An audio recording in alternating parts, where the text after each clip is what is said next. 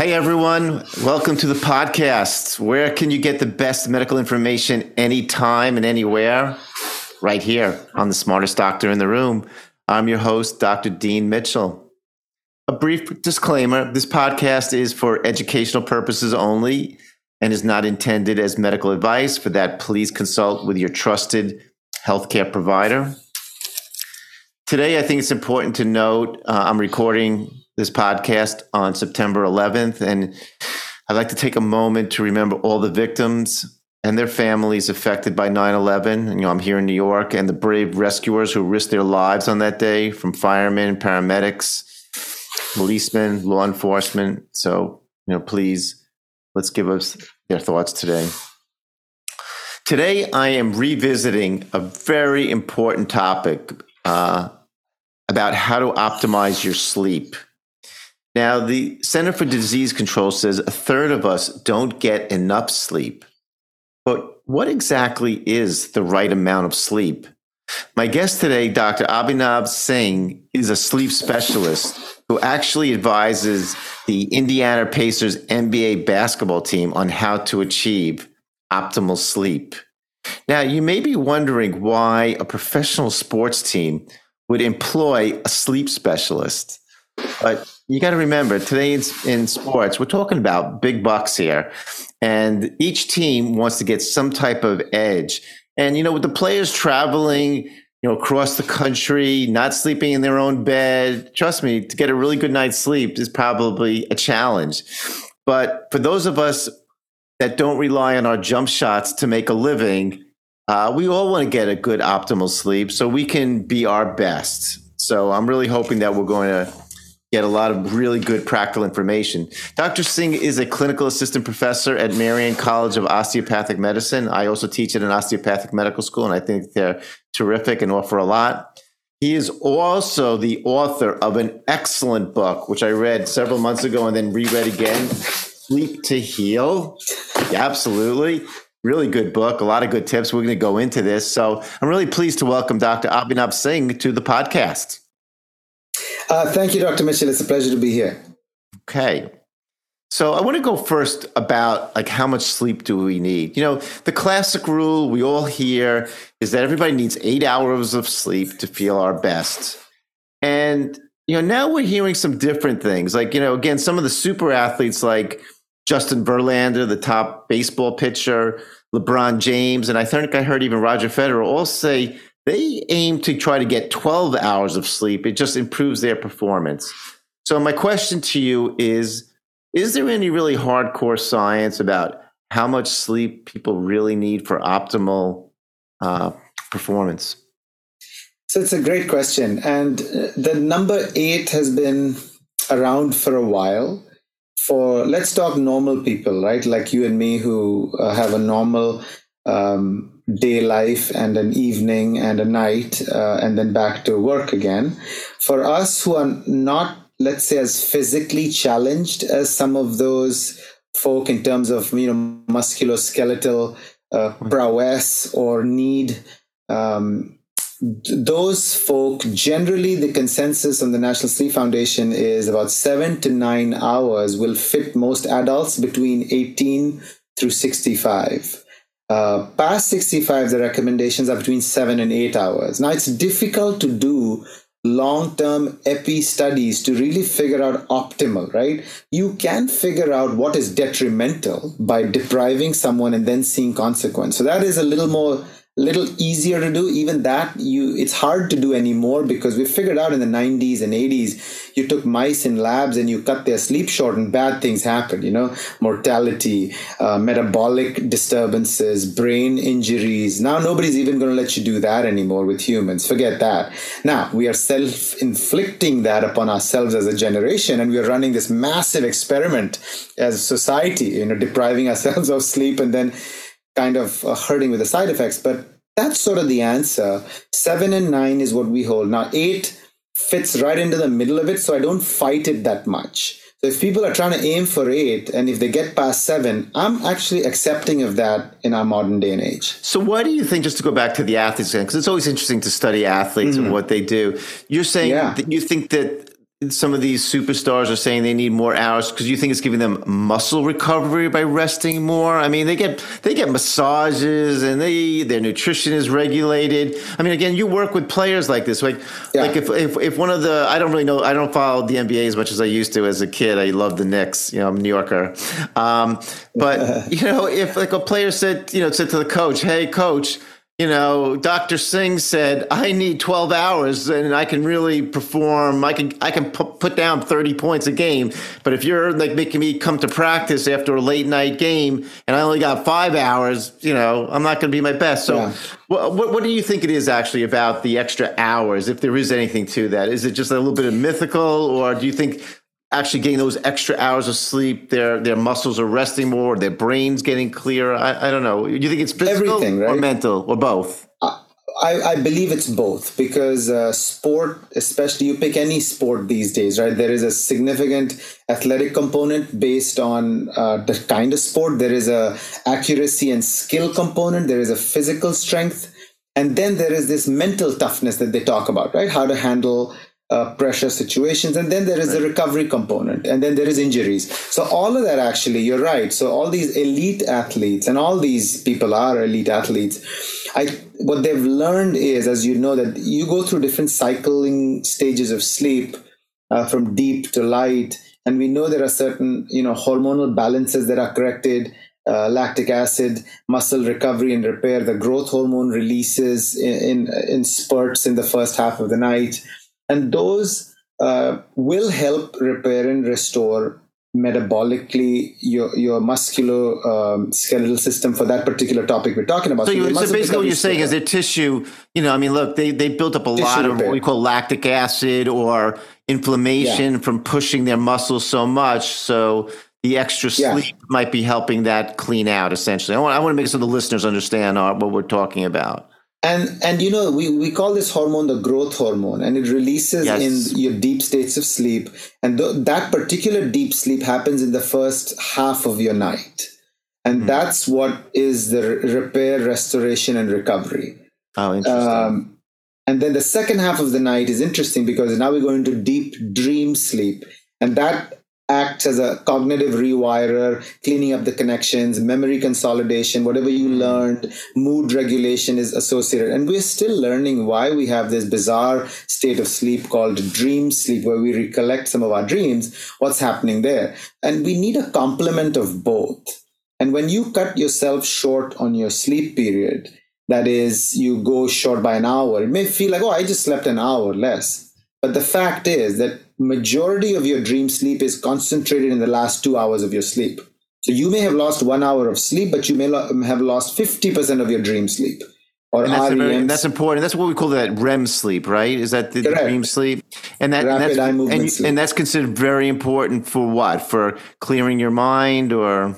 So all of that, right? So memory, learning, certain types of cognition, certain types of creativity, enhances during these states of sleep. And we are still learning about all of them. And we know that, there was a theory at the turn of the century that people who are depressed have REM sleep dysregulation and certain medicines that we're going to get into some of that. Yeah, this is really important. Yeah. So just to jump for a second, we're going to move away from all the all-stars. So let's say an older person, and as you know, we get into this, melatonin decreases, which is the sleep hormone as we age. Yeah. That's why a lot of elderly people find it hard to get a good restful night's sleep, or a certain amount, or these seems like their hours decrease. I've heard this from family members of my own. They'll say, I can only sleep like 5 hours or 6 hours. I don't know why. I used to be able to sleep 8 or 9 hours. Yeah. So is it critical that they work on that, for their memory, so their memory stays sharp and they stay focused? Moving away from the athletes to the non-athletes who want to have a good quality of life. Correct. So as we get into, the seniors, it's not that they need less sleep, it's that they get less sleep. Their sleep suspensions, if you look at the suspensions of a car, that's 5 years old versus 15 years old on a car, that the suspensions on the same top quality brand car is not going to be the same. Right. Just the same way, our melatonin amplitudes are not the same as we age, and therefore the sleep is not maintained as well as for long as it was when they were younger. So now they're waking up a little more easily. Secondly, they have health issues that are common as we age. Men with prostate-related interruptions of sleep. Now they get up. Once you get up after 5 or 6 hours, it's hard to go back to sleep, even on a good day for you and me. Because you've used a lot of your sleep batteries. Secondly, medications that they may be on for blood pressure, for water pills. Women may have passing through the change. They may start getting their sleep interrupted. So these are natural occurrences of aging that impede your sleep flow. Add to that, your melatonin is dropping a little as we age in terms of its amplitude. And therefore, sleep interruptions are going to be a part and parcel. Now, the seniors, what happens is, they don't generally have a place to be in the morning. Most of them may be retired or working less, so they can nap in the afternoon and make up for it. Sometimes their activities reduce, arthritis. I'll stop on you. Does it make up for it? I know when I take a nap, I feel so wonderful. I'm able to do it on the weekend. Because people always criticize, how can you take an hour and a half nap? And I know in your book we'll talk about it, how long it is, but I feel so refreshed. When I have to go out in the evening, I'm not a big party person, but when I have to go to weddings or other events, when I've taken a nice nap on a Saturday or Sunday afternoon, I am much better mood. So napping is good. Napping's okay. I am all for short naps, and we'll talk about the length here on a regular basis. If you nap 15-20 minutes, and I talk about it as one of my super steps here, that a 15-20 minute nap in the middle of the day is actually very healthy, and it lines up with your body's natural sleep-wake circadian rhythms. Now, on the weekends, if you like your 1.5 hour nap, I'm not going to stop you from doing that. That's lovely. Do it. What your body is telling you is that, Dr. Mitchell, you haven't gotten enough during the week. Really? So is that what it's telling me? Okay. It is. And all of us are like that in terms of the society we live in today. So yes, if you feel great. If it doesn't intrude into your nighttime opportunity to sleep. I'm fortunate that way. My wife laughs. She goes, I don't know how you take a nap and then you fall asleep like a baby at night. And I'm like, thank God I'm blessed with that. So you're probably at a good threshold right now. And the moment you find yourself struggling at night, then you have to cut out your daytime naps, because that is impeding your ability to sleep. Yeah, but naps are great. I love them. I preach them. Okay. Let me ask you this too, and you try to be very specific. So I'm going to give you a couple of things. Obviously the advantages of sleep versus having lack of sleep. So let's talk about, just give me an example too of how you think it affects the cardiovascular system. Good. Obviously if you lack sleep, I'm sure it's bad. So what would somebody notice possibly, could their blood pressure go up? Would they just notice that they don't have as much cardio energy to work out? I mean, let's say, unfortunately, I know I have colleagues of mine who are doctors like us who are severe, we'll get into this later, have severe insomnia. And I don't know how they exercise, because I know if I don't go without a good night's sleep, I can't exercise. It's like I'd say that's a day off. If I've had a bad night's sleep and I would work out or play tennis, I'm like, no, I'm going to skip it because I'm going to get injured. So what would you say are the main cardio, a couple of points? Because I want to get to a few things about sleep and what. Absolutely. So, the biggest things are, as soon as you sleep less, when you say lack of sleep, we talk about it in two aspects. The first aspect is quantity of sleep lost, right? So you go to bed late, get up early, the quantity is short.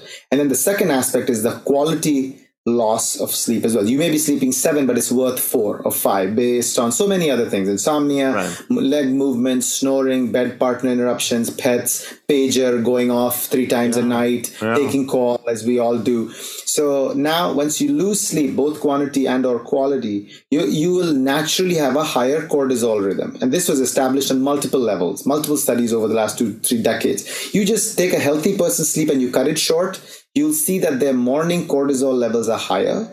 Their nocturnal blood pressure dipping, which is healthy for the heart, is lost. So that means your idling your blood pressure should dip at night, because so the listeners know too, cortisol is equivalent to our main stress hormone. So that's what you're saying. I'm sorry. Yeah, go ahead. And if you take a car, which is an idling RPM, if you take a car and park it in neutral, that idling RPM should be kind of low and nice, right? 700, 800, whatever. And I use a lot of car analogies. And that idling RPM suddenly rises to 1,000 or 1,200 if you're resting with poor sleep. and then the next morning you'll experience this. So it takes more energy for your body to function, and it's more burden to your cardiovascular system, much like driving with the handbrakes up a little bit. Dr. Singh, how do you like to measure, just so I know too, the cortisol levels? Like, do you like to use saliva versus blood? I found, I like an early morning blood sample if I can get that on a patient. Yeah. Saliva has become popular because there's some of these companies that do, like, we do 4 different points. That I haven't found to be as helpful, but I was just curious, again, because, you're such a researcher in this area. How do you assess someone's, like, essentially, if you think stress is playing a role in their poor sleep? Yeah, so cortisol, the 8 a.m. cortisol is a good one to measure, because we know that at that point it should really be at a certain range of high. As you wake up at 6 or 7 a.m., if you sleep nights, that's when your cortisol levels are bound to sort of take this sort of incline. And that's when you measure them at 8. So that's how I like to do it. I like to wait. So if somebody is very low early in the morning, that's bad. It's telling you something, and they're complaining of fatigue, then we have to open another endocrine door to figure out why. Is there an endocrine reason why their adrenals are not really supporting that cortisol rise like they should in the mornings? How about if it's very high? Because I've sometimes seen patients where I do this, and it's like the high, and I'm like, and they don't have an adrenal issue, but it's like, I know they're very stressed. I mean, they'll tell me, and that I'll say to them, look, we need to do something to kind of, even out your cortisol, because you're clearly very stressed. And this is what's showing up on a very high AM cortisol. Yes. Is that correct? It's much like an ESR. It's like not specific, but it's sensitive, right? So it's not specific. It's telling you that something's up. So now you have to go looking for it. Where is it coming from? Is it a sleep problem? Is it a stress problem? What is it? Right. What about the immune system? Do you also find, I'm an immunologist, and, I give all my pointers to patients with nutritional supplements and things that they can do. But do you also, again, is it a myth or is it a truth? Like, if somebody's burning the candle at both ends, working really hard, they're more likely to get an infection. And I'm just going to have to throw in my own pointer. When I was in medical school, I'll never forget this. Yeah. We had finals, like I'm sure when you did, and I was studying so hard. I mean, up till probably 2 or 3 in the morning, and going to the clinic during the day, et cetera. And right when the finals were over, I planned a vacation with some friends of mine. And wouldn't you know it, like the second day on the vacation, I got sick. I got a really bad strep throat, whatever, too. And I said, how could that happen? And now in reflection, I'm like, my immune system was so revved up and so run down, that I ended up getting sick. Do you see that? I mean, do you see that with the players? Yeah.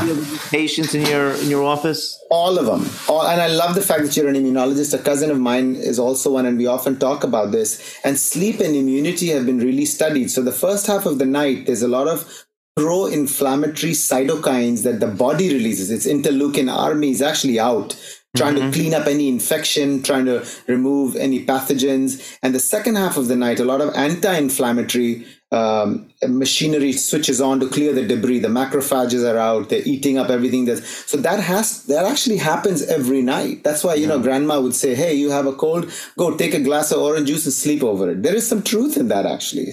And so when you're not sleeping, you're only allowing part of this immune system to work. So let's say your inflammatory cytokines were out, and now you woke up in 4 hours and you didn't allow the anti-inflammatory cycle to come and balance that out. So now you'll feel worse. And that's why people do feel worse, more susceptible. Now, we also know that, T cells are primed during sleep. There was several papers out there, and I think I read about it in the book too, that you have the mitochondria in the white blood cells under expressing in sleep deprivation. So think about that, right? So your white blood cells are weaker because you've slept less. So they're not going to be able to fight infections as much. Thirdly, we also have learned that integrin, which is a molecule that makes the germs stick, is less with sleep loss.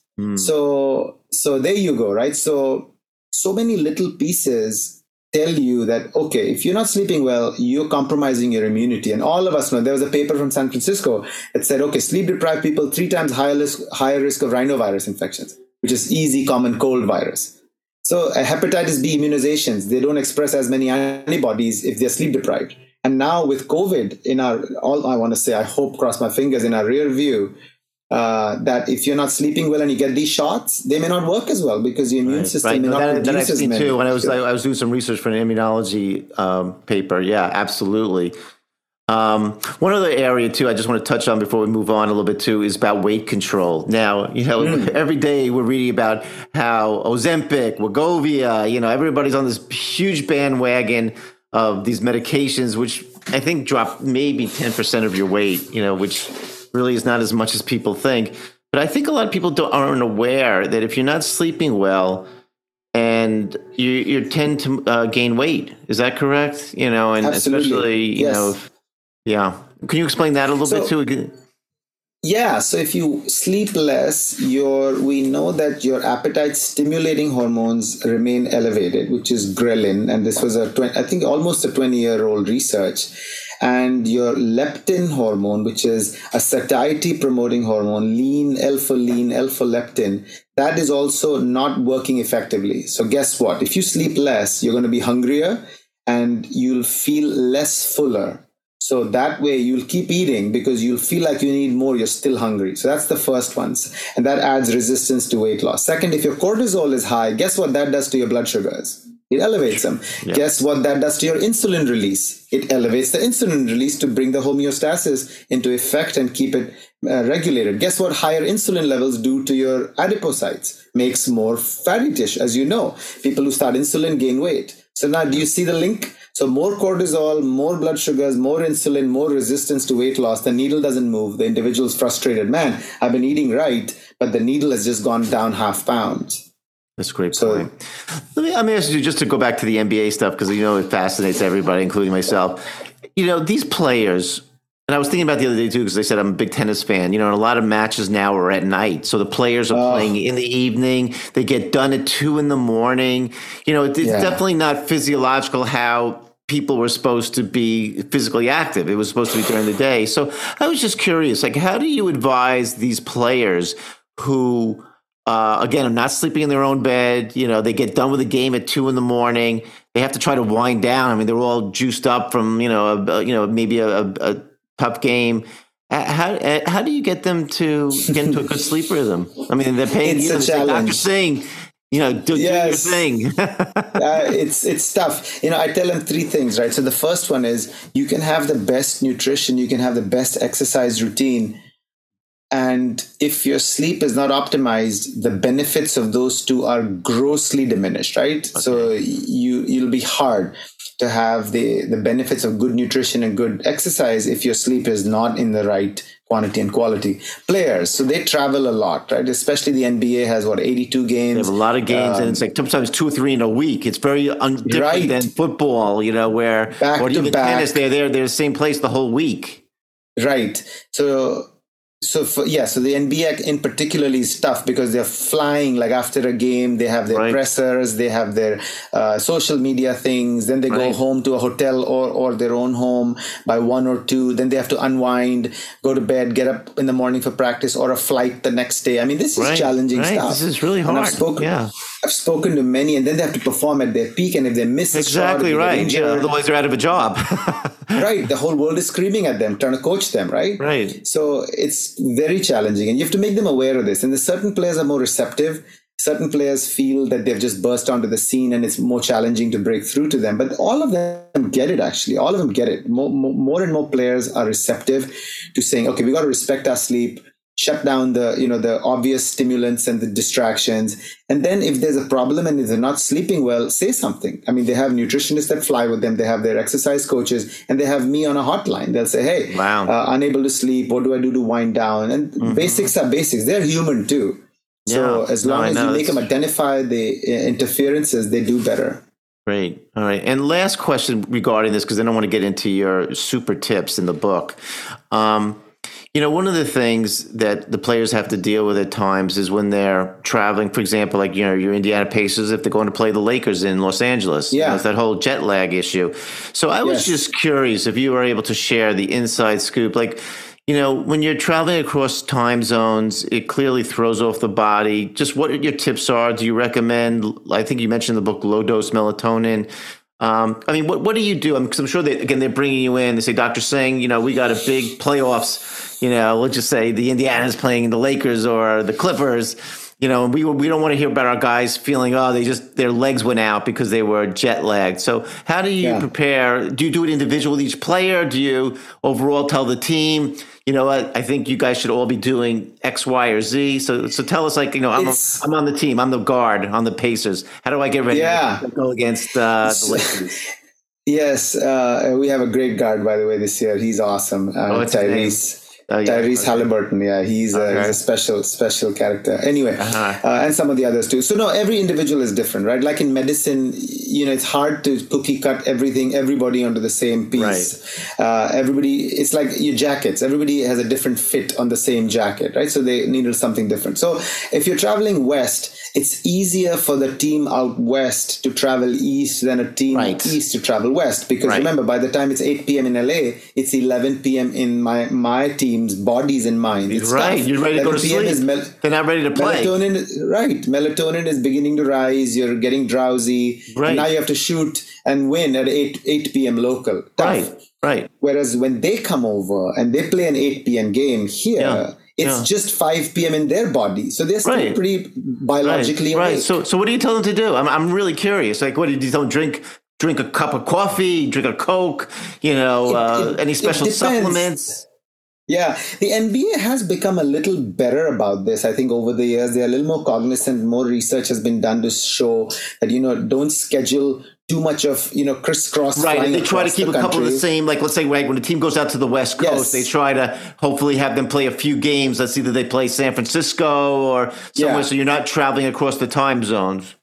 Or slowly travel, meaning go to not all the way to the west, but maybe go to mountain or go to central and then move to mountain, then move to west. So it's a little more adapting and it's a little more fair that way. Because there is an advantage. I call it the circadian advantage. Yeah. Because if I'm in the LA Lakers, I want to come and play east because I know my level of alertness will be on par with these guys. And I may have an advantage because between 3 p.m. and about 6 p.m., 7 p.m., in our biological bodies, our musculoskeletal accuracies are actually quite high. Yeah. It's not so at 11 p.m. Have you ever tried to run on a treadmill? No, I've never played a match at 11 o'clock at night or a ball game. So, and it's really funny because, and what's really funny, it's interesting, if people really think about it, I'm sure the bettors think about this, it's that, you always think that the home team has the advantage because of the crowd, but it might not just be the crowd. It could be... No. It could be this whole physiological thing going on. As I said, they're on the road. They're not sleeping in their own bed. They're dealing with a time zone difference. An upset can happen. Easily in the right situation. And injuries are more common in somebody who's playing outside of their circadian zone. Recoveries are longer. And I say, use the iPad that was invented for sleep. And I'll show you what that is. So we have invented an iPad. Oh, that's really cool. Okay, here's. Are you ready for this? I'm ready. I hope my listeners and the viewers. Oh wow, it's on the mask. No, this is a simple iPad. It's spelled EYEPAD. Wow. So it's basically an eye mask. Essentially, which costs $4. So once you block the light, you will allow less stimulation at night. There you go. No, it's something as No, basic. My sons use that. My sons are really, whenever they travel or when they're on an airplane, and I look at them like, can you really use that? But they're like, Dad, we swear by this thing. That's funny. Yeah. And once they're after the game and they travel, use this because then you're not going to fidget on a screen. I'm sorry to interrupt. Explain this to me because like when I close my eyes, why do I need a mask? My eyes are closed. What does the mask do? Yes, because your lids are not opaque, so there will be light going through the lids. Oh, interesting. I always wondered about that. Okay, because that's what's really interesting. All right, let's move on to some of the sleep tips in your book, and I'm going to go specifically, and I hope the viewers and and the listeners will go to this page when they buy your book. Oh, I love it! That's my favorite page. I loved when I saw this in your book. That's why your book was like a book I wrote. It has such a personal touch, and just for the listeners and the viewers, it's called Cot of Dreams. Now, first I thought COT standard for something, but I realized you drew a handmade picture of a cot. right? Yeah. Am I correct? And you have Yes. the different slats of what's important. So I want to go through this because I think this kind of stuff is way overlooked. And I'm going to mention a couple of things that I do, so I think hopefully the listeners, will take how important this is. Because I was saying, when I saw this, I'm like, finally somebody has put down something that's practical, not just so scientific, esoteric, whatever. Okay, so let's go with the first one, which I love at the top, slat. Shower, a hot shower, maybe 10, 15 minutes, a half hour before you go to sleep. Now, it's really funny. I started to realize that I wasn't sure. I thought if I felt cleaner or whatever, but there's something about going in a hot shower and then to a cool environment that does what? Why does it help you sleep? Correct. So when you warm up your skin with a warm shower, the blood vessels on your skin sort of get dilated, the pores get dilated. And when you walk out of that shower, heat loss is actually easier because your blood is circulating under your skin and it is dilated. So there's more surface area. And the room temperature is actually quite cooler at that point, right? So the heat loss from inside to outside is actually quite rapid. Okay. More rapid. So you've facilitated that. And once the cooling takes place internally, your natural melatonin receives a little bit of a boost. So we know that cooling internally is required physiologically as the core temperatures of the body cool. That's a signal for sleep. That's an internal signal for sleep. And it tries to mimic/facilitate that. So that's the shower. Plus, when you're in the shower, everybody likes a shower. I mean, it relaxes you. It relaxes you. Yeah. Right. And you can get into loose clothes, clean clothes, you dry yourself. And it's good. You're not, it's... You're right. I mean, I know, especially when I go on a trip, it's an absolute must, for that, even if I've showered during the day before I left on my trip, when I get to my hotel or wherever I'm going, and I just feel dirty and tired, but not a good tired. I feel like an overtired, like a nice warm hot shower, and then get into some clean clothes or pajamas, whatever. And then, I also, when I travel, I have to sleep pretty much right away. I just need that, I go to bed early because I want to enjoy the rest of my trip. I'm not one of those people who can just get off a plane and just like go tour for 3 hours. That's just not me. My wife knows that. So we made our compromises. All right. Let me ask you something else too, which is interesting. Journaling, where you write, I guess, down your thoughts, reading. Why is that good before you go to sleep? I personally don't do either one of those. I do other things, but I would think it's almost like stimulating your mind. So why do you feel that's a good thing to do? For some, I've found that if they offload whatever thoughts they have or do a basic gratitude journal sometimes, just put down the 3 things they got done today. Put down one highlight moment and put down 3 things they want to get done tomorrow. That leaves them in a good space. I like that. Okay.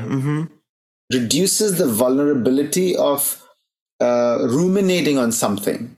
And I take this out from my insomnia patients, right? So this Court of Dreams was created in the last decade. I kept drawing this on the butter paper on the exam table of patients, right? So I can see this, Right, easy to draw this, and you make this routine for them, and now you're giving them a Pavlovian set of steps, which eventually starts to teach them and becomes routine practice. And they start the shower, they do the little quick journal in a book, they do the next couple steps, and it almost stimulates the brain to cue them to sleep. What about also reading? Because a lot of times they say don't read in your bed. So when you say read, is it okay to read in your bed, or should you go sit in a chair somewhere, or it depends on the person? I think at the start of the night, it's fine to read for 10, 15 minutes. It's, again, not on a screen, not on a tablet.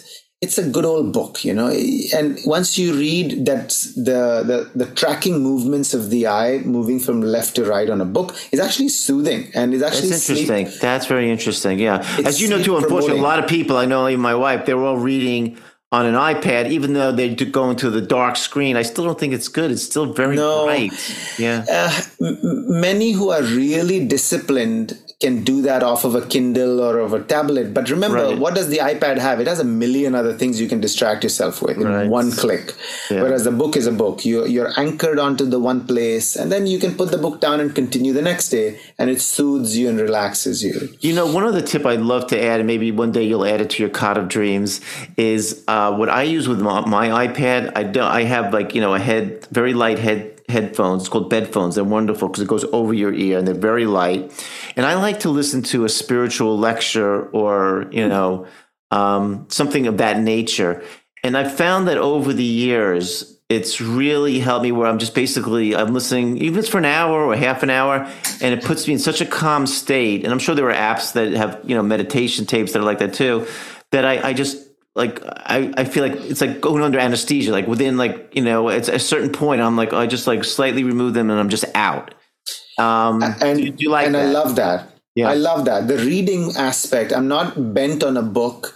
Some people can read on a Kindle. It's just out there to tell people. Some people like audiobooks. So you can actually have that's another good one. As long as it's right, as long as it's relaxing. But you know what's funny where I learned this actually? It was that, I also do a lot of holistic and functional medicine in my practice, which I love. Yeah. But years ago, I went to a training where a very famous meditation teacher, they would teach us meditation. Meditation's not easy. I don't know if you ever done, you struggle a little bit to be calm. Yeah. But what was very interesting is they intermixed into the meditation where they would read us like a poem or a story.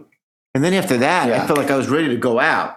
And that's what gave me the idea that if you listen to a really calming book, with someone with a good voice or one of these meditation or spiritual lectures, it's like, when we were little kids, when your parents would read you hopefully a bedtime story, and that's how they got you to fall asleep, not, playing an iPad game, Yeah, absolutely. I think that's gone the other way. And I couldn't agree with you more. There's a couple of apps I love. One is called Insight Timer. It's free. Insight Timer? Okay. And it has exactly what you're talking about. And I do it myself, actually. About 10, 15 minutes, you can choose by length of time, and you can have sleep, anxiety, muscle relaxing, meditation based, or just sounds. And you can do that through a nice comfortable headphones, or just leave them on and the phone shuts off after 15, 18 minutes once it's done. And that can fall into the reading / breathing mixed bag of those two slats that you talk about, that you saw.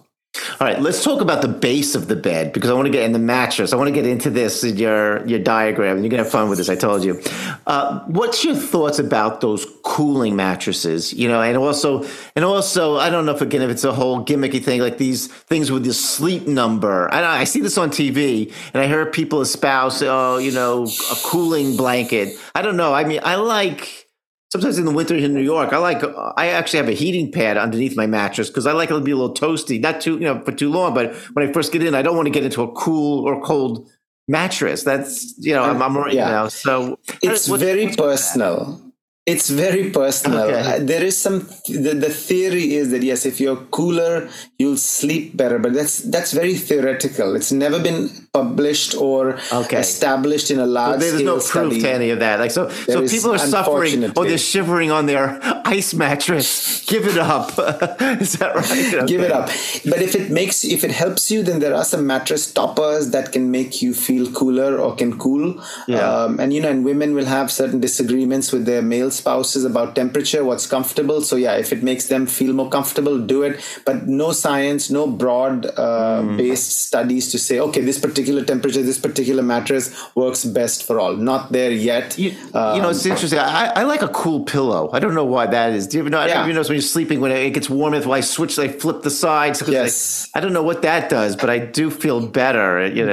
So the skull cooling actually induces certain stages of sleep. Oh, does it? So we know that too. So everybody likes that. Yeah. Okay. Good ventilated pillow, good ventilated sheets are good. I like those firm ones. The ones there's a famous company like Posturepedic. They make these Tempur-Pedic, actually it's called. They make these really firm. I got used to them. I have to travel with these now because it's like funny if you don't really have your pillow, right? You mentioned you go to a hotel someplace that's all mushy, and like my neck is not feeling right. It's like it's like wearing someone else's shoes. Exactly. Oh, that's a great analogy. Great analogy. Yeah. What about the weighted blanket? You know, I heard a lot, I haven't used one of those, but I've been hearing about that. You know, any again truth to that, or is it a little more small studies for insomnia, small amount of studies for restless legs, very questionnaire based studies.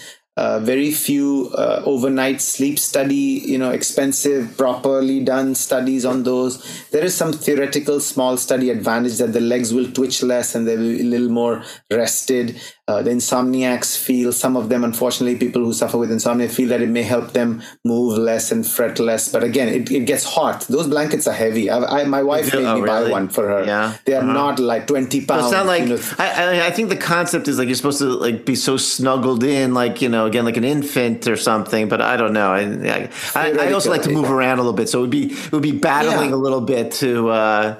Right. Yeah. The other thing I loved in your diagram, Cot of Dreams, I really think you should make this into a colored poster, because this could be like, for the Sleep Association. I love that you had on the side a picture of the sun, like a little sunlight exposure, because, one of the things I deal with patients that have chronic fatigue, and one of the trickiest things with these patients is they have poor sleep or insomnia, so they're up all night. Then when they finally do fall asleep, it could be 5 a.m, and they'll sleep till 2 p.m. And what I really emphasize to them, and a lot of times if it's a young adult, to their parents, I said, you got to get them up. They've got to get that sunlight before like 11 and 12 o'clock, midday, because again, the circadian rhythm. So maybe you could tell us again this, and then for the ball players, do you tell them the same thing? Like if they don't have a night game, you tell the coaches, don't let them sleep till 2 p.m. because it's going to throw off their rhythm. Yeah. So consistency is the name of the game, right? So if you pick a particular rhythm, you've got to try and make it as consistent as possible. You can't keep swinging and switching it by more than 1 or 2 hours. And it's tough on these players. So yeah, by the time they wind down, it's 1 or 2 in the morning after they're back to the hotel or from their games, and they'll wake up 8 hours later at 10. So don't schedule an early practice if you can avoid it. Let them come in later. Let them sleep till their body really wants to sleep. So that way you'll know, they'll identify their own sleep number. But even if they went to bed at 2 and they wake up some will wake up at 10, some may need till 11. Let them do that. But you're right. As soon as they get up, get some natural sunlight. And that is an energizer. It's a hidden, underutilized superpower, morning sunshine for your bodies. It energizes your circadian rhythm. It suppresses any grogginess that's left over from melatonin lurking around after your sleep state. And it makes you feel good. Like, find me one person who says, oh my God, I don't like this sunshine. The 70-degree sunshine is so depressing. You won't find one person, because we are all genetically programmed to be daytime creatures and nighttime sleepers. Right. And we love that. So, and that's why we should utilize this more and more. And you're right, elderly. Now, if you switch gears into the elderly community, they don't sleep well and they're getting up a lot, because you're right, many times they don't get out there in the morning because their back hurts. They're sitting in a chair, the curtains are shut. And therefore, they got up a few times at night. They went to bed again at 5, they're still sleeping in, and they're just messing up their day-night circadian rhythms. It's fractured. It's like, instead of getting you 4 slices of pizza, I'm giving you, 7 zigzagged, broken, and you're a New Yorker. You like your pizza. So do we. And if it's cut in different angles and different, don't like it. No, it's gotta be a nice triangular slice. Yeah. You talk about the darkness too. It's really interesting. I've also noticed too that I don't like, let's say when I go to a hotel and they have like those dark blackout curtains. I don't, cause I guess I'm lucky too. I fall asleep pretty well, but I like when there's like that light comes in the morning. It helps me wake up, especially if naturally. I try not to use an alarm. And I just wonder if that plays some kind of role too. Because when you wake up more gently, also, I don't know, it just seems to help your energy. I love that, actually. If our modern lives can allow us to afford that, natural awakenings are the best, because that's your body telling you how much sleep it needed, and now it's time to wake up, rather than a cortisol shattering, loud, unpleasant alarm at 6:30 in the morning when you're in your deep sleep is very disturbing. Heart rate goes up. It just is not a good way to do that. What about those people? And I've had a lot of friends of mine over the years who worked on like Wall Street, and obviously there are doctors that have to sometimes get up at 5:30, 6 in the morning when it's pitch dark. Is that problematic a little bit too? I mean, I know I've been fortunate to be able to do my schedule, so I usually I start work obviously when there's light, like at 8:39, and my day ends, a little bit later. But I would have had I would have struggled. I think it would have been I know there's those different types there's the owl and whatever, those couple kind of birds, Yes, but I would not be lark. I would not be like a 6 a.m. kind of person. That would have been detrimental to my overall health and energy. Most are designed to be sort of 10p to 6a sleepers and wakers. Most. And then you get ones that like it more like a little late owl, kinds of 11 to midnight, going to bed and waking up 7 to 8. Some are larks. They want to go to bed at 9 and wake up at 4 a.m., 5 a.m. and go to the gym, hit the gym. So there are those chronotypes. But then you get the folks who have a problem, meaning that the society is very early morning based, if you've noticed, right? So society loves morning risers. They give them trophies and all that. Right. Yeah. You're early to work, early bird gets the worm, the whole thing. Yeah. Well, the whole thing has been set up like that. And then what do? We have this 24/7 addiction. We are always on 24/7. Your phone is bubbling, beeping, messages, emails. So that we've sort of kind of ruined it ourselves a little bit. And so when you talk about people getting up at 5 a.m. when it's dark, I hope they've gone to bed at least at 9 or 10 p.m. to give them that rest. Many times it's not the case because they are doing things till late in the evening, social engagements, life, family, and then now they're sleep deprived. And a sleep deprived individual is an unhappy individual. Period. Yeah, right. And you see people cranky. This is a good reason. All right. We've been having a great discussion. The last topic I really want to get to, and it's super important, are what I would call the medical conditions and medical diseases associated with sleep. Obviously, we know insomnia is a dangerous medical condition. And a lot of times it can be brought on by life stressors, going through a divorce, a death of a family or a friend, anxiety about loss of a job. I want to ask you this really important question. Actually, and two of my medical colleagues asked me to ask you this. Because again, there's a lot of fear, and I have an article here too about how sleep can mitigate Alzheimer's disease. If someone is faced with the choice of taking medications to sleep versus not taking medication and not sleeping, what would you advise them? And if it is the medications, what would be the safest? Because we all know they're all addicting to some degree, but sometimes they're necessary. As I mentioned, those conditions where somebody's going through a divorce or has lost a family member they're close to, they're distraught. I mean, they need that sleep to recover. So again, what would you do as the sleep doctor to help them through?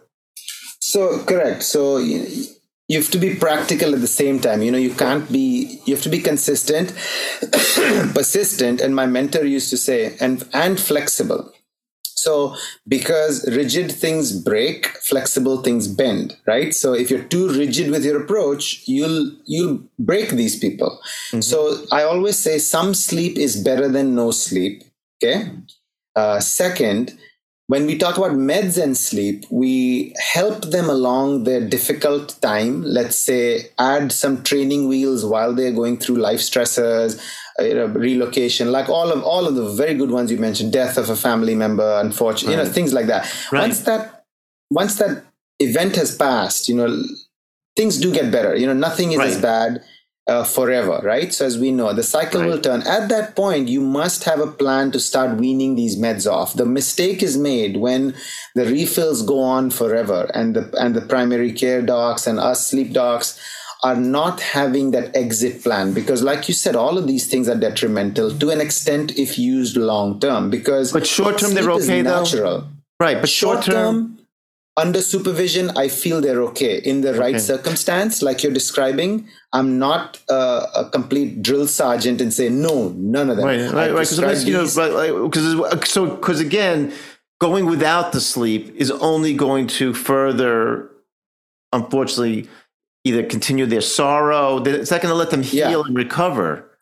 Yes. And remember, medicines, when you give them for sleep, their sleep is some sleep. It's not your natural sleep. It's like, say, I'm giving you processed food, right? I'm going to give you food in a box that you can eat for the next 2 years. This is not freshly cooked, homemade, tomatoes and a pesto salad. I'm going to give you this frozen pesto salad. Deal with it. At least for a hungry person, that frozen pesto salad is better than no salad. It's something, right? It's something, but it's we get point. it. Okay, that's a great point. Let me ask you about one other condition, which is so common, and you wonder: is it a disease? Is it not? Is snoring? It seems like everybody and their partner says the other one snores, and I've even seen children who snore. My own. Yes. Is it a medical condition? I mean, does it have to be sleep apnea, or can it just be sort of a, I see with people with allergies or sinus, or can it be taught? I mean, like, how serious is this? Because they make it out to in the medical complex, like this is, everybody needs a CPAP machine. And I know you mentioned in the book about it, one of your players who used it, but I think we all know too, unfortunately, the current CPAP machines are quite difficult to adhere to. So what's your feeling on the whole snoring stuff? And sleep apnea, a continuum. So it's a continuum, right? So do you treat every blood pressure that's high in your office? No.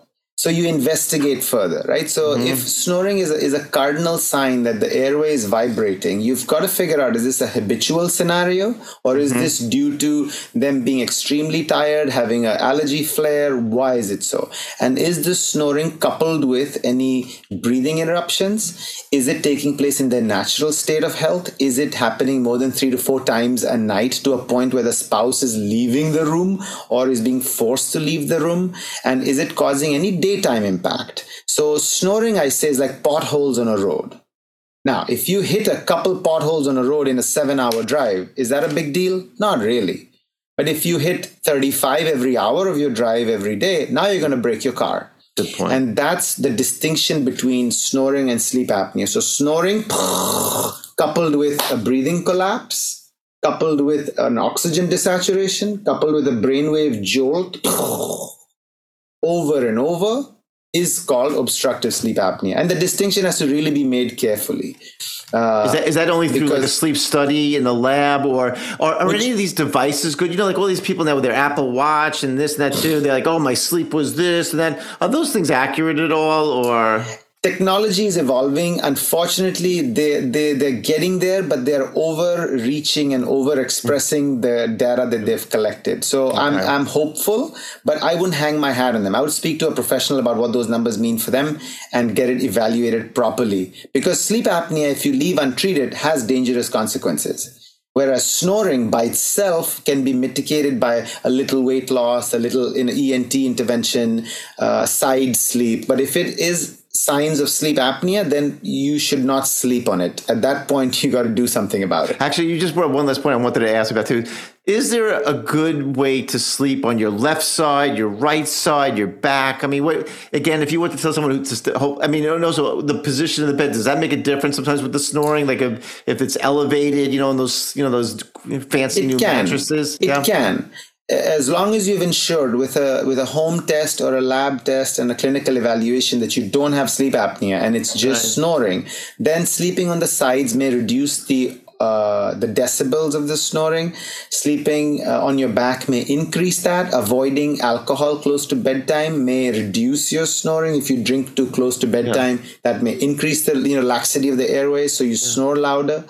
And alcohol does it matter what side you sleep on? Because I know like with the lung base or whatever, or the sinus. I mean, does it matter or not? It shouldn't. Very, very small papers say that one side has less snoring and apnea, hypopnea index, which is a measure of sleep apnea severity. Mm-hmm. One side is less than the other, but these are like 30 patients, 35 patients. Very little to make large assumptions. Yeah. Left side is good for people with reflux. They say if you sleep on your left, it's a little better for GERD and reflux at night. Oh, that's good to know because there are people that suffer with that. Sure. Yeah. And if you have a lot of reflux, then you better get evaluated for snoring and sleep apnea because 60% of people with sleep apnea have lots of reflux, nocturnal GERD. Oh, that's interesting. Okay. That's good to know. Yeah. All right. We're going to end on that point. I mean, this has been so interesting. I hope the listeners really enjoyed it. Again, want to encourage people who have any kind of sleep issues or who want to optimize their sleep to get Dr. Singh's book, Sleep to Heal. Dr. Singh, just one last thing. If there's one thing you want any of the listeners to remember from today regarding their sleep, anything that sticks out in your mind for them to get a really good sleep? I mean, when you brush your teeth, ask yourself, how did I sleep? How have I been sleeping? Am I happy with my sleep? And if the answer is, man, no, I'm tired of being tired, say something. Don't sleep on it. Get some help. Yeah. All right. This was terrific. I learned a lot from your book. Thank you so much for taking the time. It's a pleasure. Thank you, Dr. Mitchell. Good luck. Okay.